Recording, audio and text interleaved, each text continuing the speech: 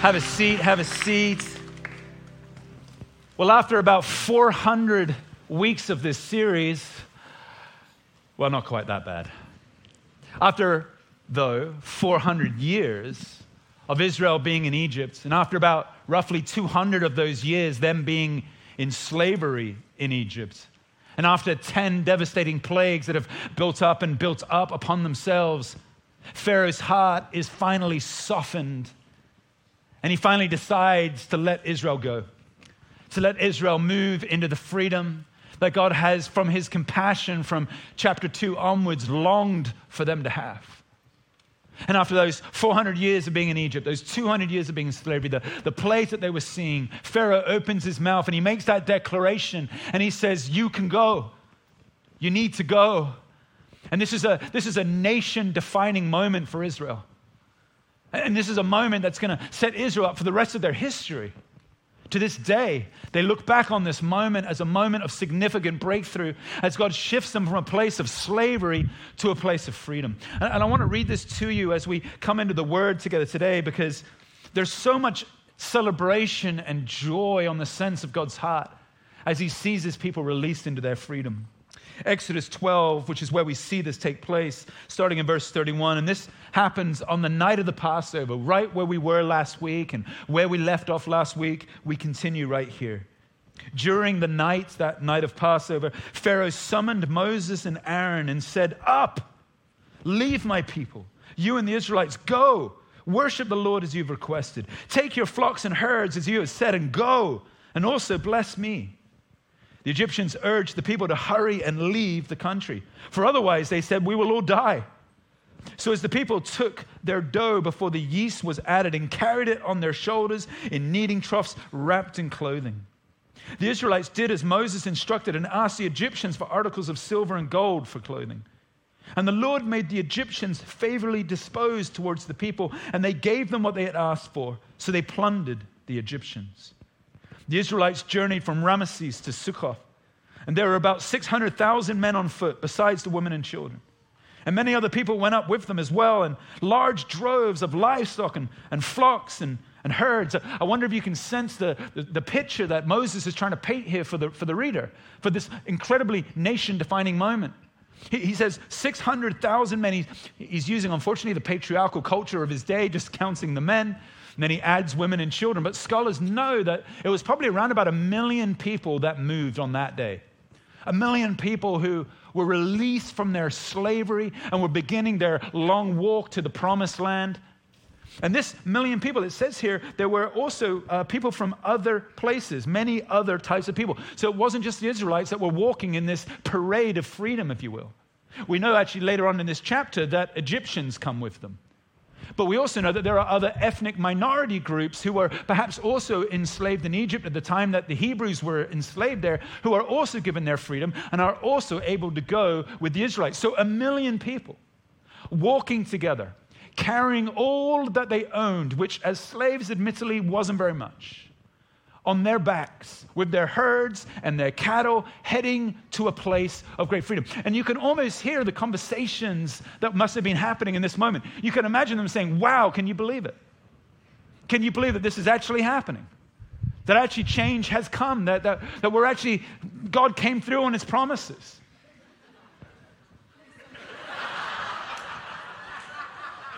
I'm like, it's not that funny, but all right. What was happening? Is there a fly? I tell you what, that fly is from Satan. We've seen that fly many times. No, I'm not even joking. Once when I was preaching, it was like buzzing around. It landed on my head like 3 times. It literally is Beelzebub with wings. There it is, in Jesus' name. I just prayed against distractions in the name of Jesus. And everybody says, so many other people, flies included, I've been to Egypt, lots of flies, are making their journey towards freedom, and that conversation of hope is on their hearts. But right in the midst of all of that, Moses records to us 4 words in this story. 4 words that actually seem completely out of place with everything else. 4 words that actually are going to set up for Israel much of what God is going to do in and through them in the weeks and months ahead as they journey to their freedom. 4 simple words that were the last words that Moses hears from Pharaoh's lips. Let me read these words to you. It's this: and also bless me. Pharaoh turns to Moses and says, and also bless me. I wonder if you could get your head around this moment. Pharaoh has the audacity to say to Moses, bless me. And you can imagine Moses going, what? Because you've been the architect for around 80 years of your life of the oppression and slavery of my people. You've been the very one that's decreed our hardship, that's caused my people to live in abject poverty, that's caused us to be under some of the worst slavery that's ever been in all of history. And Pharaoh turns to Moses and says, will you bless me? And you get the sense in this moment that Moses is like, what are you talking about? It defies all human logic to even consider that I would bless you for the years and the years and the years that your people have oppressed my people. But Pharaoh says, and also bless me. When we sit in the amazement of those words, we have to wrestle with some pretty major things. Because those words actually put a blinding spotlight on what is perhaps one of the most challenging teachings of all of our scripture, and even central to Jesus' Sermon on the Mount. And it is this: the call that we all have to bless, forgive, and release those who have hurt us, shamed us, done evil against us, abused us, or situations in our lives that have happened to us that have caused us great pain and hurt. Perhaps even failures that we've done that we still continue to carry around with us, whether it's people or circumstances or situations. The scriptures call us to this radical thought that we are to forgive those, to bless even those that have done harm to us. I mean, get your head around this. The very first act that Moses is called to do after he finally is set free is to bless the very person who has abused and caused trauma on his people. And there are, for all of us in this room, people that have hurt us, things that have been done to us, things that have come against us in our lives. And if you're anything like me, every single one of us in this room, we carry baggage of those moments with us. We carry the baggage of the words, of the abuse, of the trauma, and of the hurt. And when Pharaoh turns to Moses and says, bless me, you almost get the sense that God is standing right there in the moment alongside with Moses.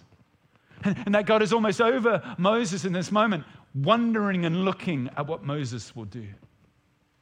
Will Moses have the courage to walk in the opposite spirit to all that Pharaoh had done to him?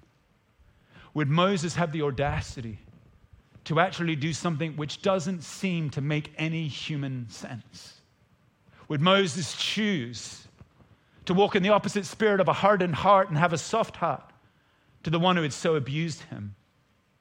Or would Moses turn his back? Would Moses refuse? Would Moses harden his heart and walk away in a place of bitterness and resentment? It's important you understand that Pharaoh did not deserve forgiveness. Pharaoh did not deserve forgiveness. He had done what he had done. And it almost seems like it would have been unjust for Moses to respond in this way. But God's ways are actually often so different to our ways. God's ways and his call is often so much higher than our call. And what God is about to do in and through this moment is something in Moses' life that would be not just a turning point for Israel towards their freedom, but a turning point for Moses himself. What's interesting is that the text doesn't tell us whether Moses did it or not. Which is really fascinating.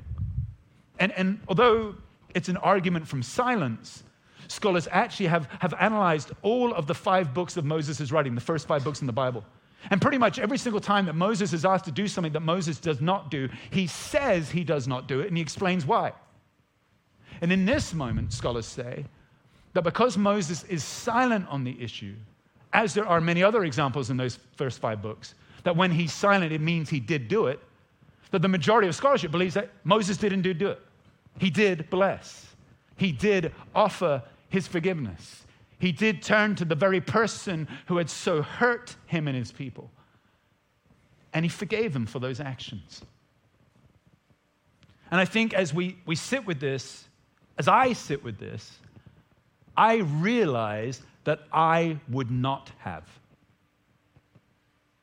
And I think if we're honest with one another here in this room today, if you're honest with yourself, I think perhaps all of us would have struggled to do that.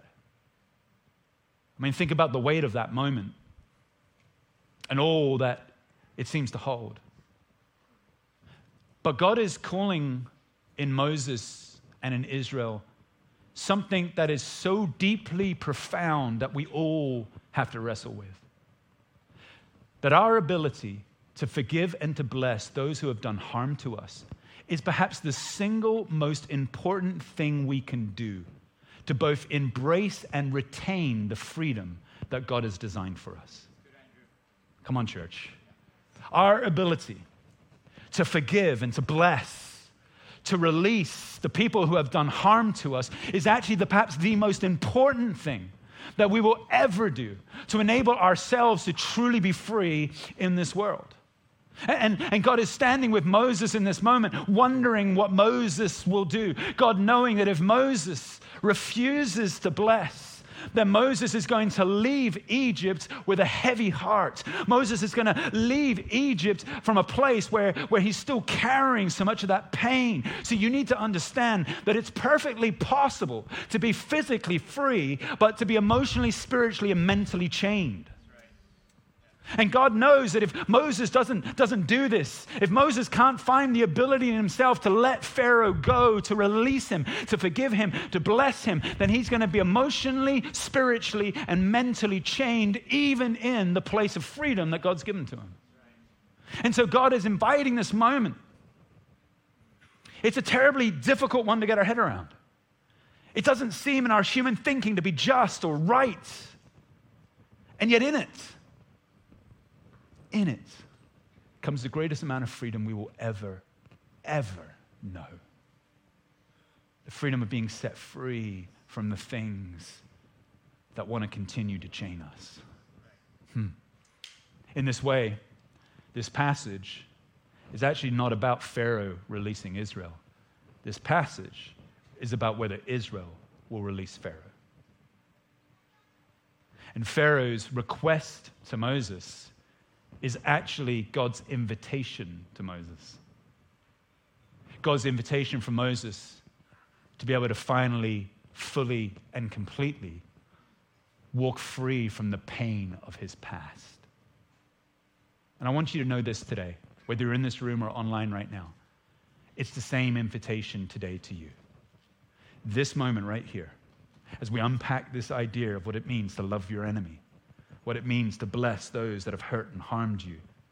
Right here is an invitation for you to walk into the greatest moments of freedom you will ever experience. Here's the reality. In every single moment of your life, there are 3 paradigms at work: your past, your present, and your future.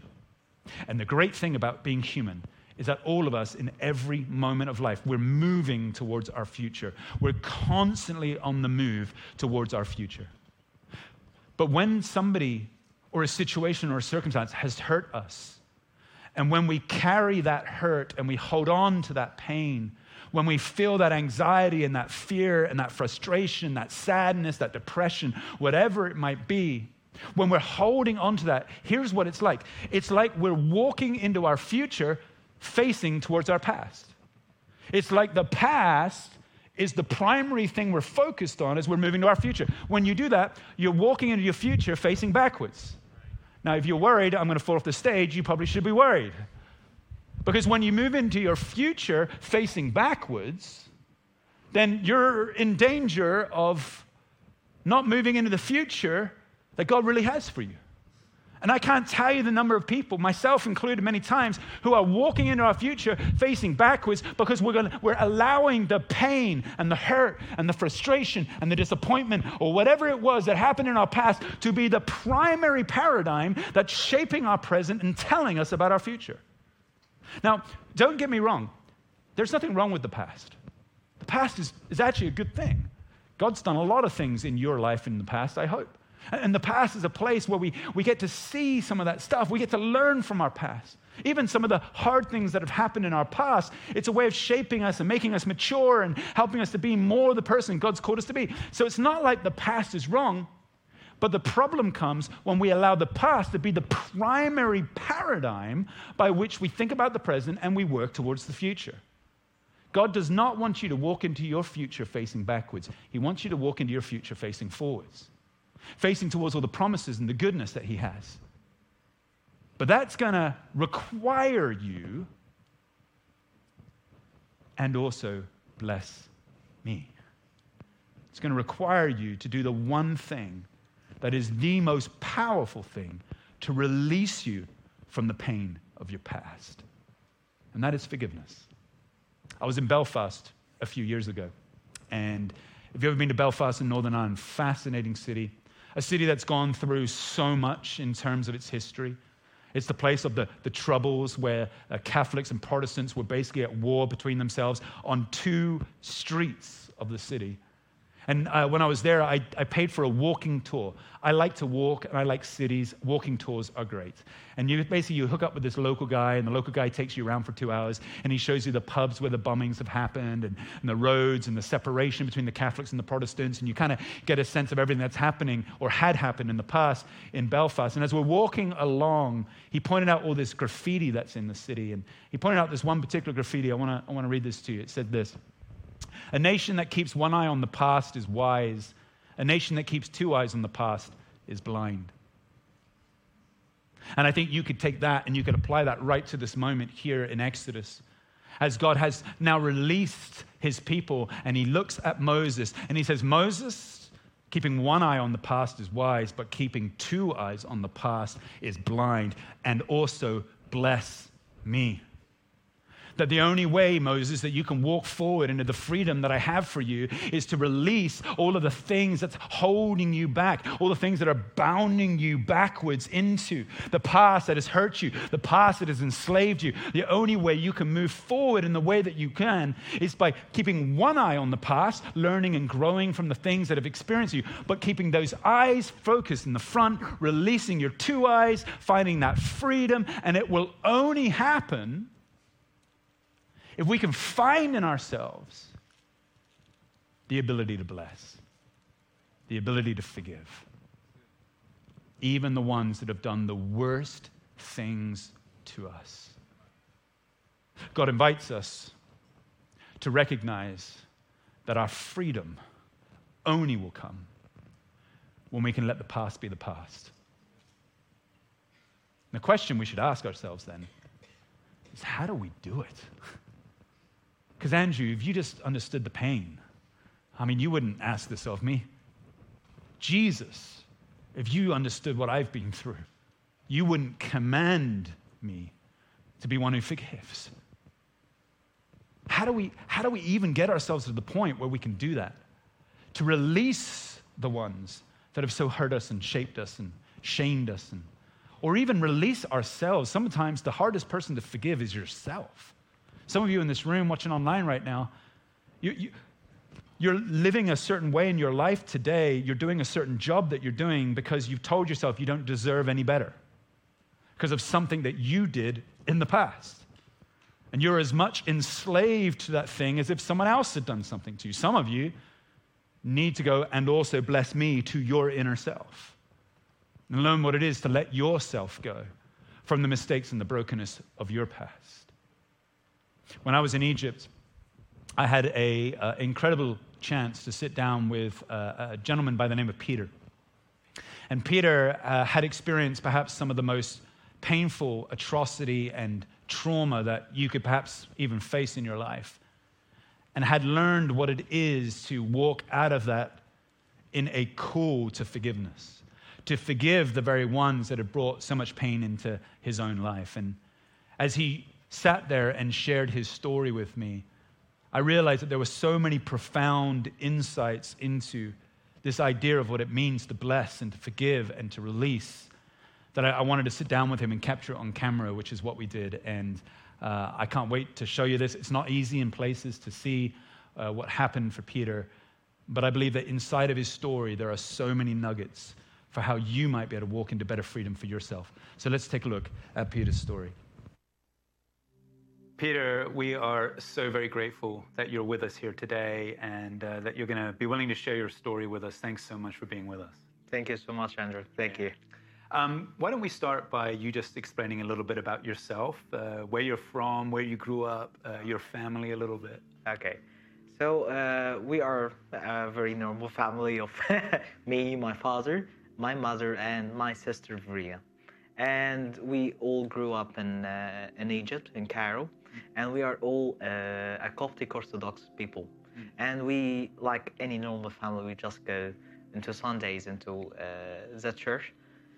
And then at some certain point, I had a turning point in my life after an incident happened in my life because of the bombing that happened because of ISIS. Yeah. So my understanding is this took place in 2016 in your church, essentially, here in Cairo.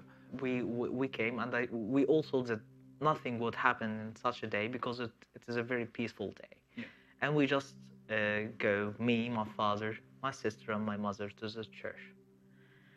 And then in the middle of the Holy Mass, a guy came into the church, and actually he looked very weird, like even his face, even like you can Google him, you would notice him without a doubt that he's not a Christian, he's not full of peace, he's not all of that. And then after the church was all happy with the church and everybody was going with their families, in a moment I didn't hear anything. The whole church went into darkness, and then we saw like a dust everywhere, and then the wooden chairs were like flying everywhere, and the glasses were throwing everywhere. And then there was a moment of silence. Everybody was understanding what is happening, and then I heard like screams everywhere, and I swear I never heard such screams like this in my whole life, and it was a slaughtery. A bombing at Cairo's largest Coptic cathedral has killed at least 25 people and wounded nearly 50 others. Most of the victims are reported to have been women and children. The explosion took place during a packed Sunday morning mass in a chapel adjoining St. Mark's. The cathedral in the capital is the main headquarters of Coptic Christians in Egypt. And then I even forgot that my mother and my whole family was with me, so I just went to the place where they were screaming, or I didn't know what happened. I just started to carry the dead people.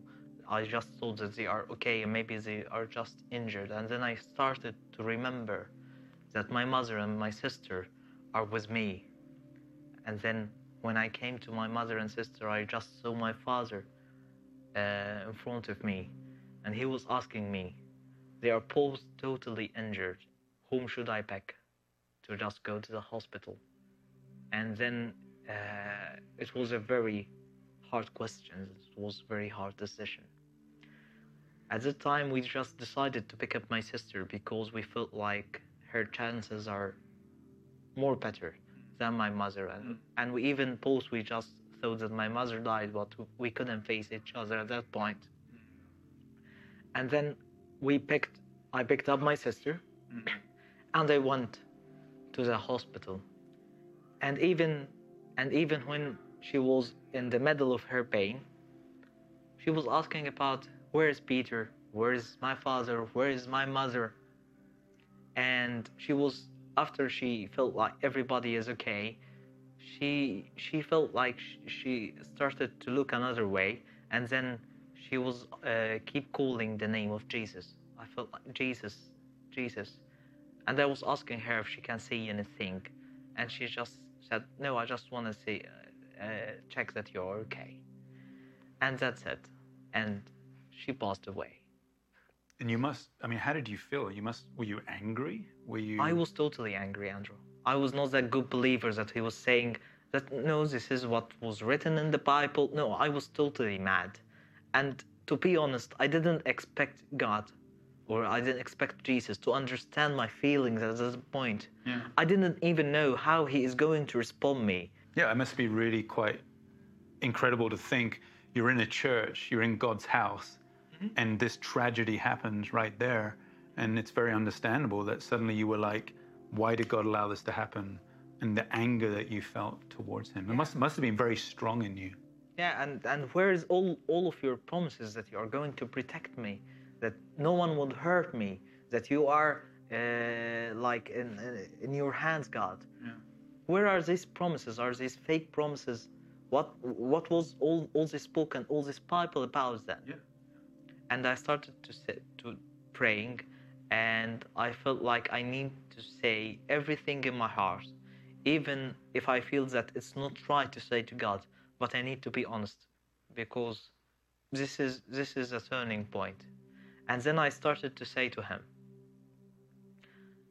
since my childhood, my mother that you took from me, and my sister, they were encouraging me to pray and to be and serving in your house for you and for the glory of your name. How could you do this to me? How do you leave all the bad people are living and they are enjoying? By the way, they were even when I was carrying my sister, there were people outside of the church that they were supporting the Islamic people. They were just happy and they were clapping while I was carrying my sister. What? I told you I passed by a very difficult moment. Let me also ask you, so you were mad at God, very understandably. How did you feel towards ISIS? Towards those that actually detonated the bomb in the church? If I'm standing in front of like a big hole, okay? Hole. Yeah. Yeah. And a deep hole. And then someone pushed me. And then I became totally injured and seriously injured. But by any somehow, I just got up and then I came out of the hole. Mm-hmm. What would be like my reaction? I think to take revenge of that guy. Of course. But what if I saw that this guy is a blind guy? What are you going to do to him? And he's totally blind. He never saw Jesus. He never knew about peace. All what he knew is just he needs to go to heaven by somehow, and this is suicide bomber. Yeah, and this is how he's going to heaven. He wants to kill the Christians because they are against God. Yeah. And maybe he was doing this because he loves God. Although this is not what I do believe. I believe like who tries to find God, God would find him as he's standing in front of the door. But he wanted certain things, and that's it. So you're angry at God. You're obviously feeling strong emotions towards the people that have killed your mother and your sister. We also know that the Bible speaks about forgiveness. And perhaps one of the most challenging things the Bible says about forgiveness is when Jesus says, well, if you don't forgive, I don't forgive you. So it's a very strong command. And I think for a lot of people watching this, they're probably thinking, well, they have to forgive their spouse if their spouse says something mean to them, or maybe they have to forgive their child if their child does something, naughty. You're in a situation where you need to forgive somebody for killing your mother and your sister while you were in the room. I mean, I don't think there's many of us who are watching this who have ever had that kind of level of need for forgiveness. Can you talk us through a little bit of that journey for you? How did you ever even get yourself to the point where you could take that command of Jesus and apply it to this incident in your life? To be honest, Andrew, at the first point or at the very beginning, I was even thinking that I want to get a revenge. I want to get the revenge. And I didn't know how. I never used to killing. I'm not used to killing. I never killed a fly. So what should I do as a revenge? I even started to look in the Bible. How can I get a revenge? Just give me a single example in the Bible of someone who got revenge. And actually I got that example. I started to think, when Stephen died, St. Paul, he was that guy who's just carrying the clothes for the people who are going to kill him. That's right. Right? When the soul of Saint Stephen went to the skies and went to God, there is a part in the Bible who says that the souls of the martyrs came to the Lord and then said, when you are our Almighty God, we are going to have a revenge for us. And he said he will get the revenge, but later. Then I started to think, how did Stephen get his revenge? I think he got his revenge from the kingdom of darkness by getting Paul out of darkness to be the strongest guy who tells about Jesus. Yeah. And then I started, okay, this is my turning point. I want to take that point. I want to take that revenge. I will take everybody who just blinded by the darkness to just get him from darkness into light. And this will be my strongest revenge then. Wow. What was it that really enabled you to fully forgive? Because obviously you were carrying some anger to God and to ISIS and to that situation. What was it that really allowed you to fully forgive and to release your forgiveness? As I told you, it was always like a continuous way of thinking. My head was, I couldn't stop thinking at any time. But every time I was thinking, I was just deep inside me, I was just telling Jesus, please don't leave me. Please don't leave me. Just guide me. But by every time I was just thinking in a bad way, or I'm just thinking to hurt someone, I knew deep inside that this was not right. This was not Jesus want me to do. But at that point also, I totally knew that Jesus totally respects all our human feelings, and it just needs to be guided, and that's it. And it seems like in all that you've been sharing, that forgiveness really happens through a process of being led by Jesus, knowing Jesus is with us, knowing he's present with us. And we're so grateful for that.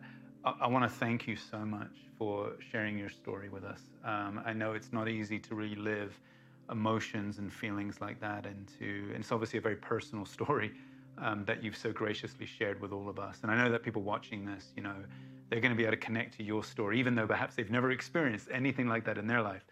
But all of us have been commanded to forgive. All of us have to bring ourselves to the point where we even have to forgive those that we don't like, forgive those that are our enemies, even forgive those perhaps that have done the atrocities that have happened to your family.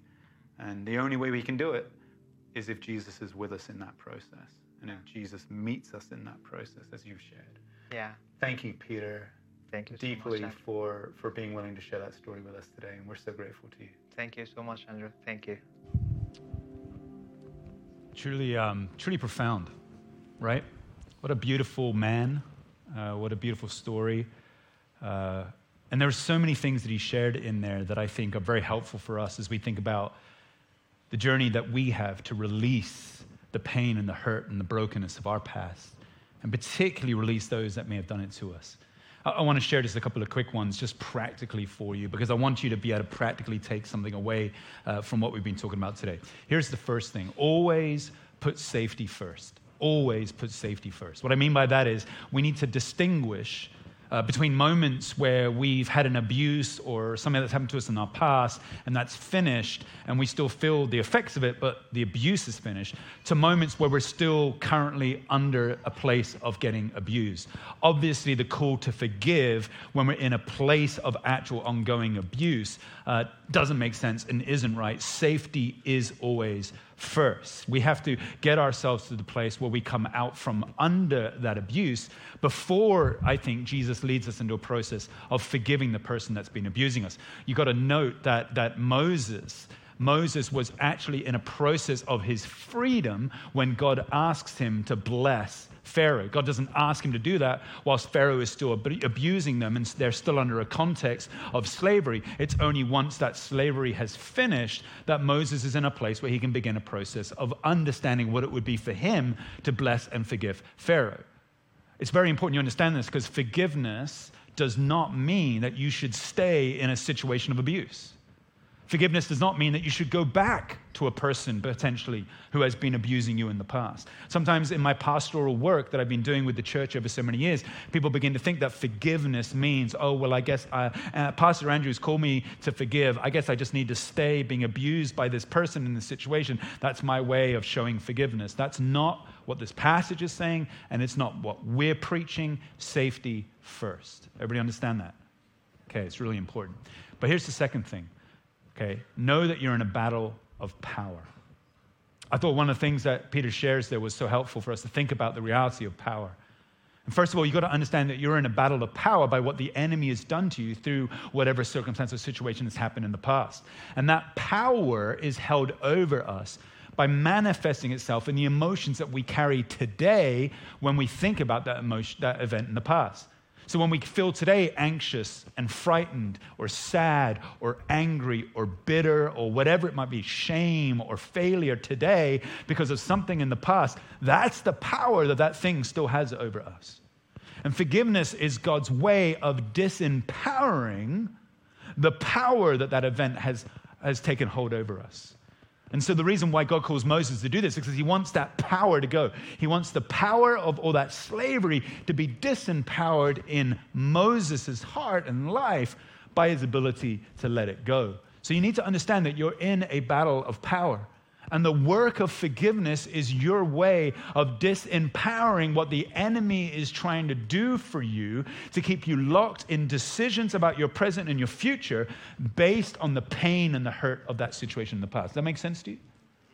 And I love the way that Peter brings this up as well. He talks about that idea of revenge. And he says, I wanted to get revenge by physically doing something, to that person. But then he said, revenge actually is this: taking somebody out of the kingdom of darkness and bringing them into the kingdom of light. Wasn't that beautiful? He's saying the best way that I can fight back ISIS for what they've done for me is not by picking up bombs and shooting them and making violence on violence. The best way is to embrace a non-violent response in finding myself blessing them by sharing the gospel because they're blind people knocking people into holes. I mean, the guy whose mother and sister was killed is able to say, there's a gospel work that could be done out of this. That is the best form of what it looks like to make this thing right. And Peter's dedicated his life now to being somebody who ministers the gospel and shares the gospel with Muslims and Islamic people of that background, believing that if he can help some people come to see God for who he truly is, then something can really change in his city. Something can really change in his culture. And also bless me. The third thing is this: confront the hurt that you are carrying.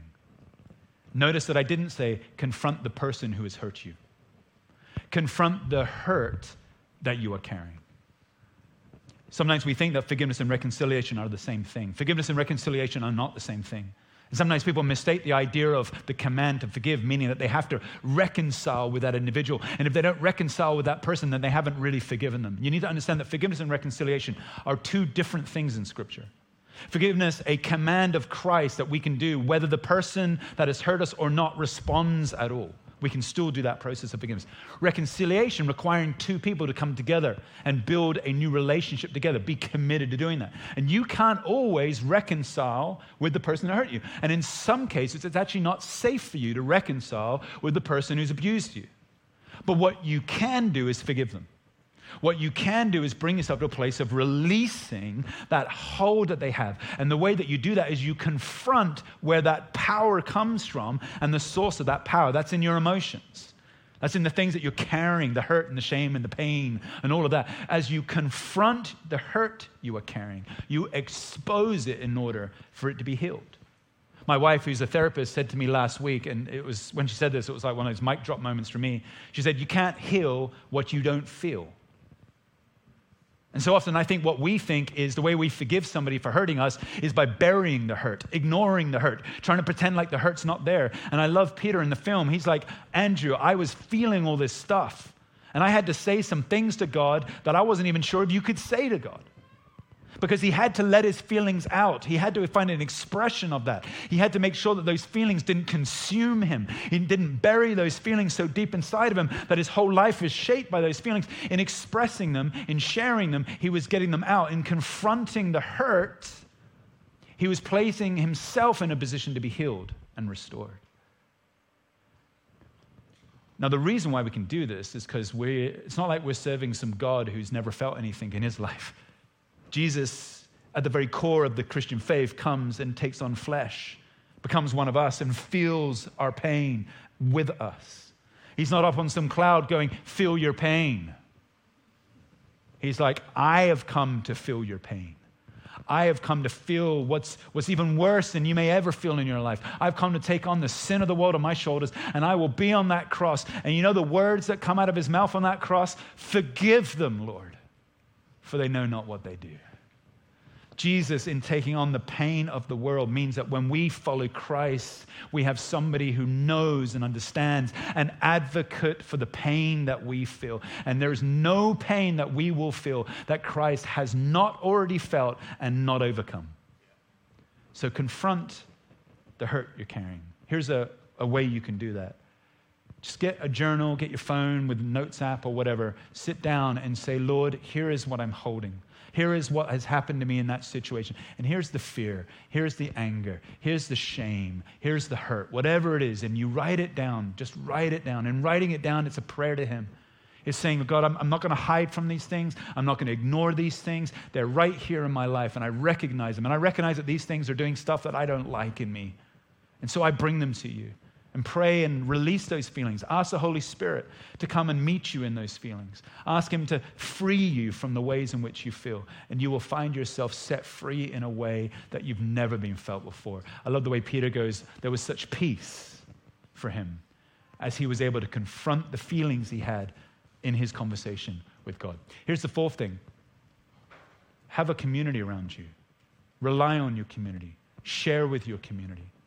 The number one thing that the enemy will do with the hurts in your life is to cause you to make it private. The enemy wants you to soak in the privacy of your pain.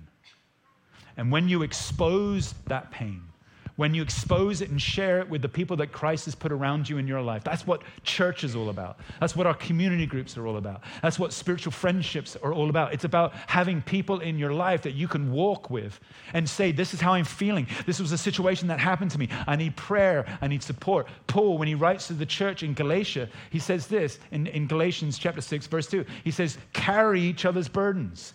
And by doing this, you'll fulfill the law of Christ. Share your burdens with one another. And you actually live out the way that Christ wants you to live in this world. It's not about a privacy of pain. It's about saying, I can't in and of myself carry this. I can't deal with this. I need someone to pray for me, stand with me, encourage me, walk with me. Would you help me? None of us are adequate in and of ourselves to process and deal with some of the deep trauma that we carry. And unless you process it, you'll carry it around with you for the rest of your life and never truly be free. The church is a great gift to you. Whether it's Oasis, having professional people supporting you, whether it's our prayer team here at the Vine after a service and having people who have prayerfully trained themselves in ministry of prayer to pray for you, or whether it's your community groups or people around you, get a community. Get it a community. That is an important part of the process of forgiving those that have hurt us. And here's the final thing. Turn to your future. It's really important that you know that your past is not the model for your future. You need to really understand that the brokenness and the pain and the hurt of your past is not the thing that determines the direction of your future. All it does is determine your starting point. And the whole of the Exodus, the word Exodus itself means, remember, a departure point. The whole of it means to depart from something. And when you find yourself in a place where you can do this, where you can turn to your future and say, I want the promises of God more than the pain of holding on to that. I don't want two eyes on my past. I want to have my eyes focused looking forward. As we turn to the hope of our future, we're able then to release our past and not allow our past to determine the direction of our future, but instead allow God's promises, His word, His hope, His freedom to tell you who you should be today and who you will be tomorrow. Too many of you in this room, you're allowing that pain and that hurt to define who you are. And God says, and also bless me. Release the pain. Break the power that it has in you through this subversive act of forgiveness. And as you forgive that, you'll find yourself putting your hands on the plow and not looking back over your shoulder and be able to walk confidently into the future that God has you. And I want to close by saying this. This whole idea of and also bless me is perhaps the most significant thing that our city needs right now. Because if you think about all that's happened over the last 4 years, with the protest time and the COVID time, and when you look at all the things that have happened in and through that, there are so many people in our city that are still holding on to the hurt and the anger and the bitterness and the brokenness towards one another. And I tell you this, the thing that's really going to help Hong Kong to flourish, it is not going to be the best economy. It is not going to be the fact that we can all travel now and have great holidays. It's not going to be the fact that we don't have to be in quarantine anymore. The thing that's truly going to flourish this city is when this city is able to forgive one another. When this city finally gets itself to the point where it can actually release one another from the hurt that we have caused one another. And I don't know about you, but if I think about for me, there are many pharaohs that I can think of over the last 4 years for me. And maybe that is the same for you. And whether you're pharaohs of the government, the police, the student protesters, COVID policies, restrictions that were placed upon you, laws that have been passed, whatever it might be for you, and also bless me. Because the true hope for our city will be when the church can demonstrate the power that there is in letting go. The power that there is in forgiving and loving even those that have harmed us and hurt us. So as you walk into your freedom, as Israel moves into their freedom, as Moses begins to journey them towards freedom, the first thing Moses has to do is say, I bless you, I forgive you, I release you, because I don't want anything that you have done to me to be a part of my present or a part of my future, and I am going to disempower the pain and the hurt by releasing it through the precious blood of Jesus Christ.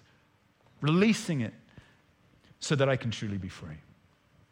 Some of you today, that's the greatest thing that you will ever do, is find true freedom from your past so you can walk into your future. Can I pray for you? Let's pray. Father, I thank you for every person here in the room and online. And Father, we just take a moment now to sit in the need that we have for your grace and your Spirit. Father, I pray for every person, because we are all carrying some hurt, some trauma, some pain, some challenge, some circumstance, some unforgiveness that sits within us. And though we might think that most of the time we can get away with it, we recognize that actually it's slowly disintegrating our soul. It's slowly hardening our heart. And it is holding us more captive than we ever realized. And so, Father, we come to you today in hope. We come to you with this profound idea that Moses had to bless Pharaoh as the very first thing he did in his freedom. And Lord, for us as a church to be free, for us as a city to be free, and for us as individuals to be free, we're going to have to learn what it is to journey in forgiveness. Father, as we put safety first, as we understand that we're in this battle of power, and that it ultimately sits in your hands, as we confront the hurt that we carry and don't allow that hurt to be the predominant thing that drives us, as we look to one another to support and find that community together, and as we decide to turn to our future, knowing that our past doesn't determine the direction of our lives. Father, in this we ask that you would truly set us free. I want you just to take a moment, just with you and the Holy Spirit, and just allow the Holy Spirit just to speak to you and meet you where you are at in this moment. Come, Holy Spirit. The Holy Spirit's going to bring to mind for some of you people that he wants you to bless, people that he wants you to forgive. The Holy Spirit's going to show you maybe even some of the pain, maybe some of the hurt that he wants to release from you. And as I said early in the message, some of you in this room, and I feel this particularly for this service, it's you who has hurt yourself. And you can't forgive yourself for something that you did in the past. God wants to release you from that self-hatred that you're carrying. Some of you, that's a word I sense in my spirit as I'm praying, self-hatred. Some of you in this room, you really don't like who you are. That's a work of the enemy over you. And we as a church stand with you. And we pray that you would come to see how God sees you, and that you will be set free from the self-hatred that the enemy has placed upon you. And that you'll realize that your past doesn't determine your future. Come, Holy Spirit, come.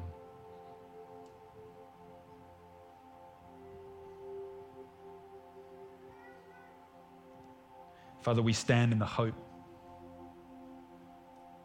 In fact, I just feel like we should do that. Would you just all stand with me? I want to pray this over you. Father, we stand in the hope that comes because of the work of the cross of Christ. And although this teaching today is challenging, Father, it will set us free. And so, Father, I want to pray that you would bring freedom for every person here.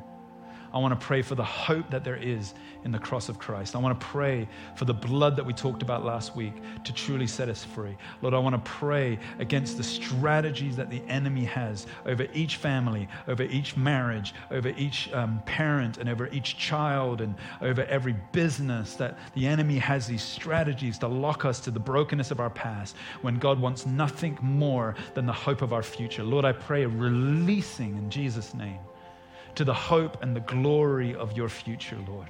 And I pray, Lord, that people this week would feel a peace, a lightness, a release from emotions and feelings and pain that they've been carrying for a long time. Lord, there are years that are being wiped away in the name of Jesus right now. Lord, I pray for the glory that comes. Lord, we thank you for Peter and the way that he can speak so positively now about the joy that is found in releasing those that had harmed his family. Lord, I pray for the power that will come for the vine out of a group of people who can release the pain and the brokenness of their past, who can walk into their futures facing forwards. Lord, I pray for the power that would be for the city of Hong Kong. And Lord, we ask that you would do it amongst us in Jesus' name. Everyone says,